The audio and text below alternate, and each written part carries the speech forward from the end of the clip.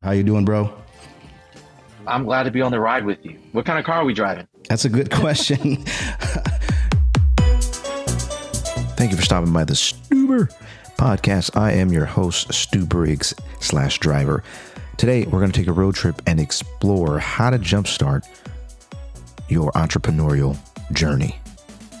And joining me is my co-pilot, Martin A. Briggs. He and his wife, Kayla L. Briggs, have been investment partners for the last 2 decades. Their investment portfolio, ULEX, consists of companies and real estate holdings. That being said, he's also my brother. So you're in good hands. Hop in, buckle up. Let's go for a ride. Oftentimes when we talk about business success or organizational success or professional success, I think the world believes that you have to be really great at the business. And so you meet a lot of people really, really good at business and they're very, very successful, maybe financially, maybe they have a large team. But then when you look at their personal life, oftentimes it's in shambles. Mm-hmm. My perspective of production is different than most by a lot. Something always suffers when you're in business.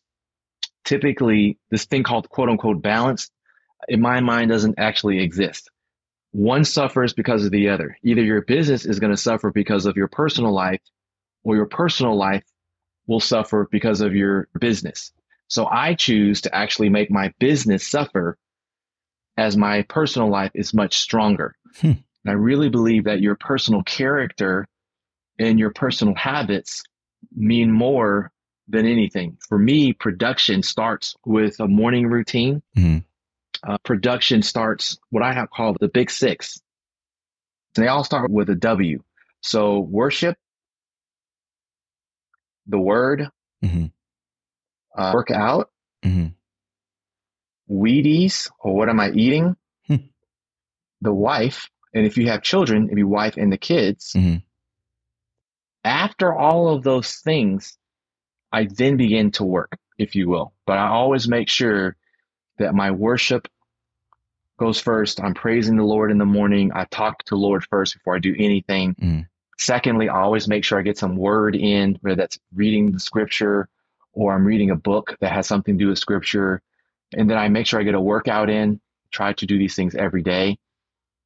And then what I'm eating. And now as we're getting older, we just can't eat whatever we want.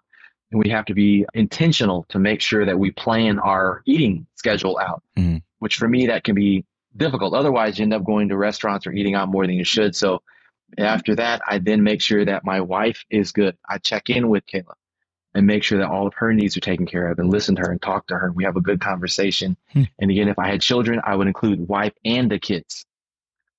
That makes sure that I'm starting my day in order. And then I begin to work, which also for me includes cleaning up the house every single day. That way I don't have to clean up a whole bunch at one time, because every day I clean up the house, which means it's not such a big thing. And then I begin to work. Wow. The 6 W's. The big 6. We talked about having a personal life that, is on the up and up, and then starting the day off a certain way, which definitely puts you in the right frame of mind. Then when you get to work, are there any productivity protocols that you have for yourself or for others? Yes, for sure. And again, I think my viewpoint is from an entrepreneur's perspective. And so if you're an employee, it may look a little bit different. And it's challenging because when you're an entrepreneur or investor, no one is there to tell you what your day is going to look like. You start the day when you believe you start the day. You end the day when you believe you should end the day, which means I have to make my own rules, encourage myself. There's no penalties if I don't show up to work. I have to set my own perspective. So what are some principles I use at work to be successful? First is by not having a whole bunch of stuff that I have to do. If you want to be great, then have fewer things that you have to do.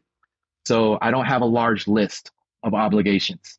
And the goals that I have very few goals. I have very few tasks that I have to complete in a day. The one amazing thing about the Lord Jesus, when he came to the earth, he literally built the church within 3 years. He never needed a whole life. He just learned. For 3 years, he worked. Then he left. For someone to accomplish what Jesus accomplished, they would need an entire 80 years, 90 years to make that happen. And so production starts with having fewer needs, fewer tasks that have to get done, and working on very large goals. If you look at the ministry of Jesus, arguably he built the largest organization. I look at it from the business perspective. There's not one person who has more land under ownership than Jesus himself, because he has all of the money stored in the church as well as the land. He is the wealthiest person in the world, even though he's not here. What's more pimp than that? He's building without even being here. And that's the basis of investors is how can I increase without doing the work? That's a pimp. I'm sorry. No, that makes a lot of sense. How can I increase without actually doing the work? And that's what he's doing. Yeah, I like that. And then probably the last thing I'll say is you have to know what I call your big rocks. And I have to give a lot of credit to this to my pastor, Chris Hodges at Church of the Highlands. Mm-hmm. When I'm at my most productive, I always know if I can get these 3 things done today, I will have moved all heaven and earth. If I can just do these 3 things. And if I get these 3 things done, whatever else happens in the day, I was maximally productive. Let me say it another way. Most people define production by how many hours or minutes that I put into something. An entrepreneur or an investor has to define on what things that I accomplish that move the needle. Jesus spent his time on really just 3 things. He spent time on healing, he discipled, and he built relationships. Mm-hmm. You tell me what he did outside of those 3 things. He already knew what his assignment was. He knew that he had to heal. He knew that he had to build strong relationships, and he discipled. And so those are 3 things he spent most of his time every day being productive.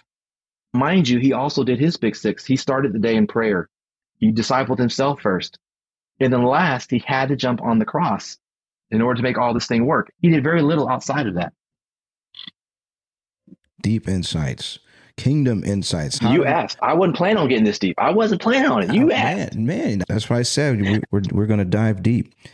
So let's look at another aspect of being a successful person, entrepreneur, and that is the importance of setting boundaries. What are some ways that you set up boundaries for yourself and for others that you work with? I'm going to steal a page from Doc Rivers. Mm-hmm. Oh, really? Yeah, Doc Rivers. Yeah, 76ers. 76ers. Yeah, he's coaching the 76ers right now, right? I think they just let him go, but we'll still take tips from his book. Doc Rivers? I think I'm going to check that right now, but I think... Wait a minute, I just watched him lose the playoffs just the other day to Boston. Yeah.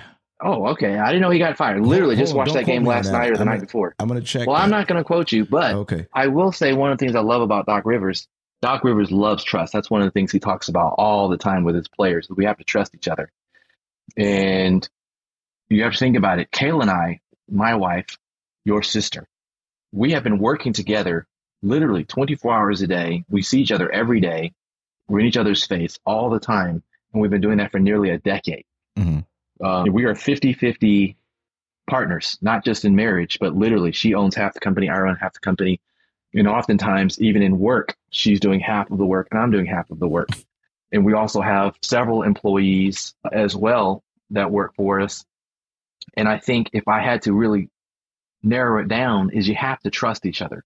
You have to know each other's lane, what you're gifted at, define it really, really well, and then let that person run in that lane. And then that obviously means let me run in my lane.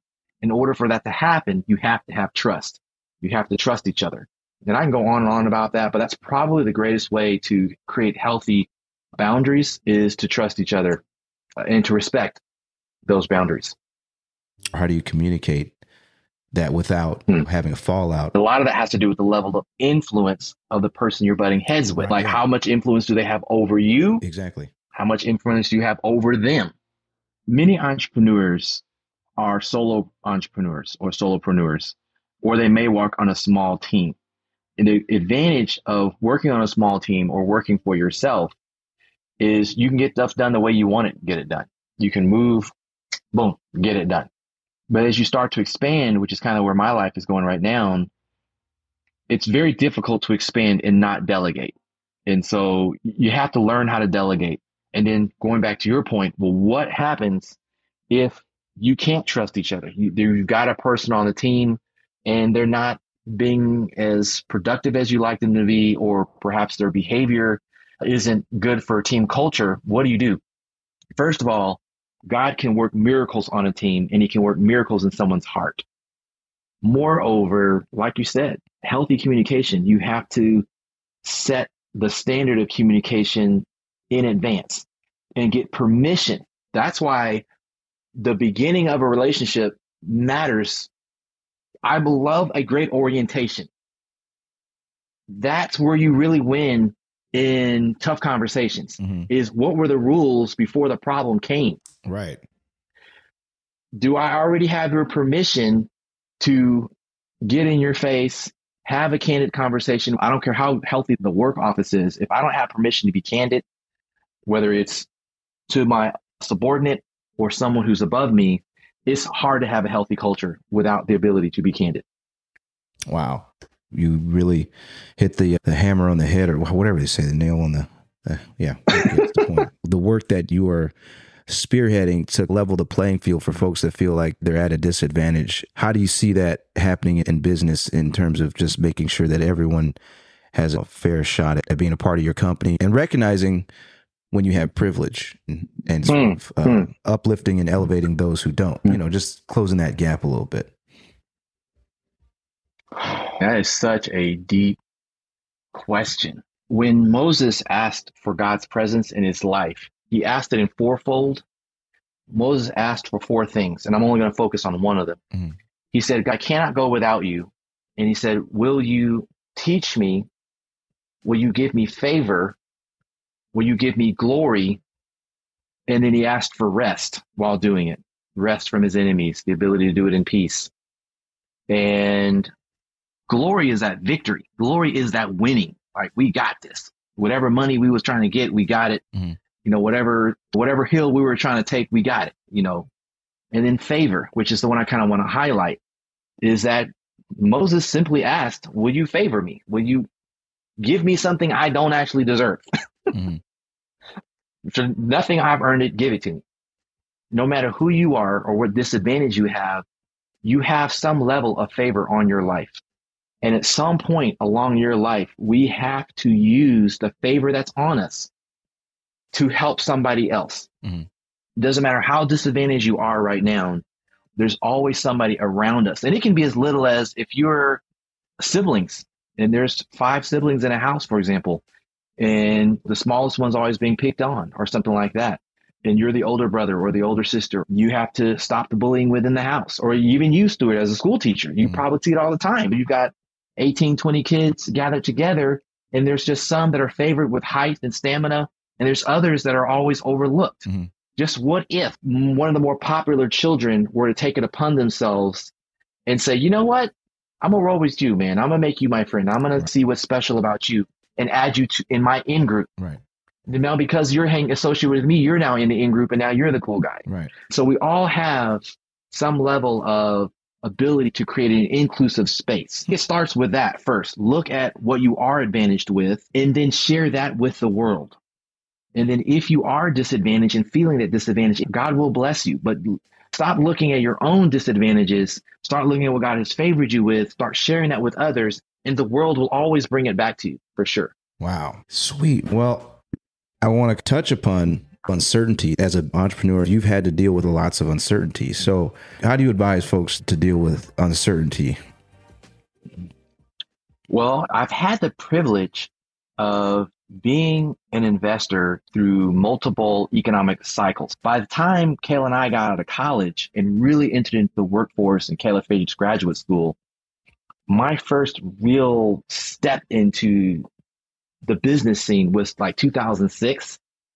And it was a very strong economy. Unemployment was so low. Everybody was working. All the tech was doing its thing. And then 2 years later, 2008, 2009, maybe for some all the way through 2013, we hit what we call the Great Recession.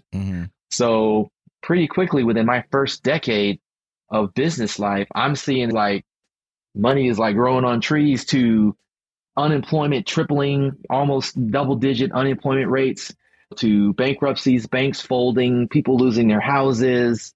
That was the first time we start seeing stimulus checks and government literally handing out money for people to keep their house or buy their house and all kinds of other things. Then we kind of some stability, and now who we are. I'll answer the question in a bleak way first, and then go to the positives. The uncertainty we face now is inflation. For the first time, the economy is slowing down, but unemployment is super low. Everybody's working and everybody can work. If you want to work, you can work. Unlike the Great Recession, it was hard to find jobs. Here we are right now, we have stagnant economy. Inflation is going, things are getting more and more expensive, which was not the problem in the Great Recession. Right. But you can also work. So everyone's working, but the dollar's not going as far. You can't buy as much as you used to. That problem can be attached to food. And so food insecurity is going up right now. Inflation will probably continue to go up. We have the interest rates going up as well, which is going to be harder to borrow. Here's some hope. Number one is to know the rules of the game. And if you know the rules of the game, then you can react accordingly. According to the Bible, there will always be the poor among us, which means the exact opposite is also true. There will always be the wealthy among you too. You cannot have a poor person. Right. Poverty is always defined by what someone else has, which means someone else has a lot, and then we compare it to that. So the goal is, how can you stand on the side of the wealthy and be wealthy so that you can help the poor and not become the poor? One thing I can guarantee you is there will always be wealthy people, no matter what economic conditions are. The people who are winners are the ones who know the rules of the game. With that being said, the best advice I can give you is the people who are going to win in this economy that is going to come are the people who own a company and under that company have land or real estate. Real estate will always be a successful play if bought with the right price and it's affordable for the person buying it. Real estate's always a great play, especially if that real estate is tied to a company that has a great competent service and you're really good at hiring people and keeping a strong team. Mixing real estate with a competent company with a service that's really needed with great people. Now you're on the side of production. The people who have the side of production will always win, and they're going to be very, very, very wealthy. Wow. So that kind of leads me to my final wondering. You've given a lot to empower us through scripture and through just practical advice, but you just described something that's pretty far out of reach for a lot of people. So what tips would you give someone who hasn't reached CEO status that you're at, but has a dream, has an idea? This is the greatest time to start something new, because God works in 7-year schedules. Every 7 years, the Lord is on a new cycle. We're on basically year 1 of this new cycle. I can tell you right now is the best time to start a new business. The energy is there for it. So number one, no matter how big or small your idea is, I'd say start it now. Don't wait, because your idea is only going to get more and more expensive to actually do. The longer you wait, the more expensive that idea is going to be. Now, to help the person who's like, man, I don't have any money. I don't have any influence. I don't have anything. Here's what I can tell you is there's so much capital in the world right now. Banks will lend.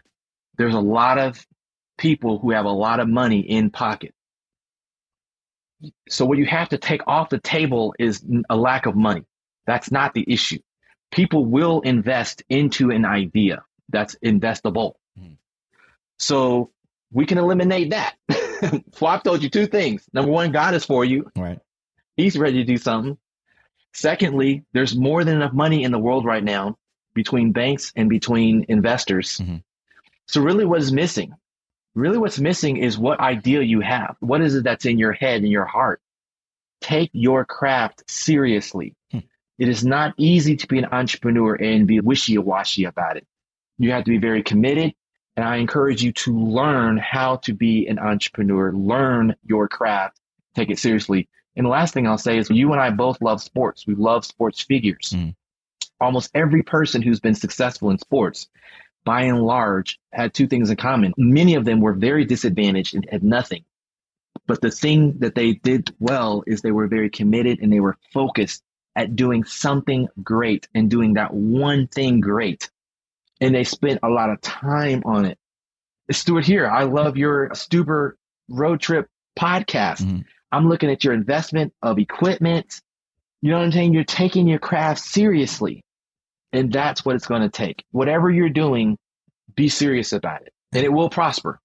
If you're competent, if you're great and you're focused, people will buy it.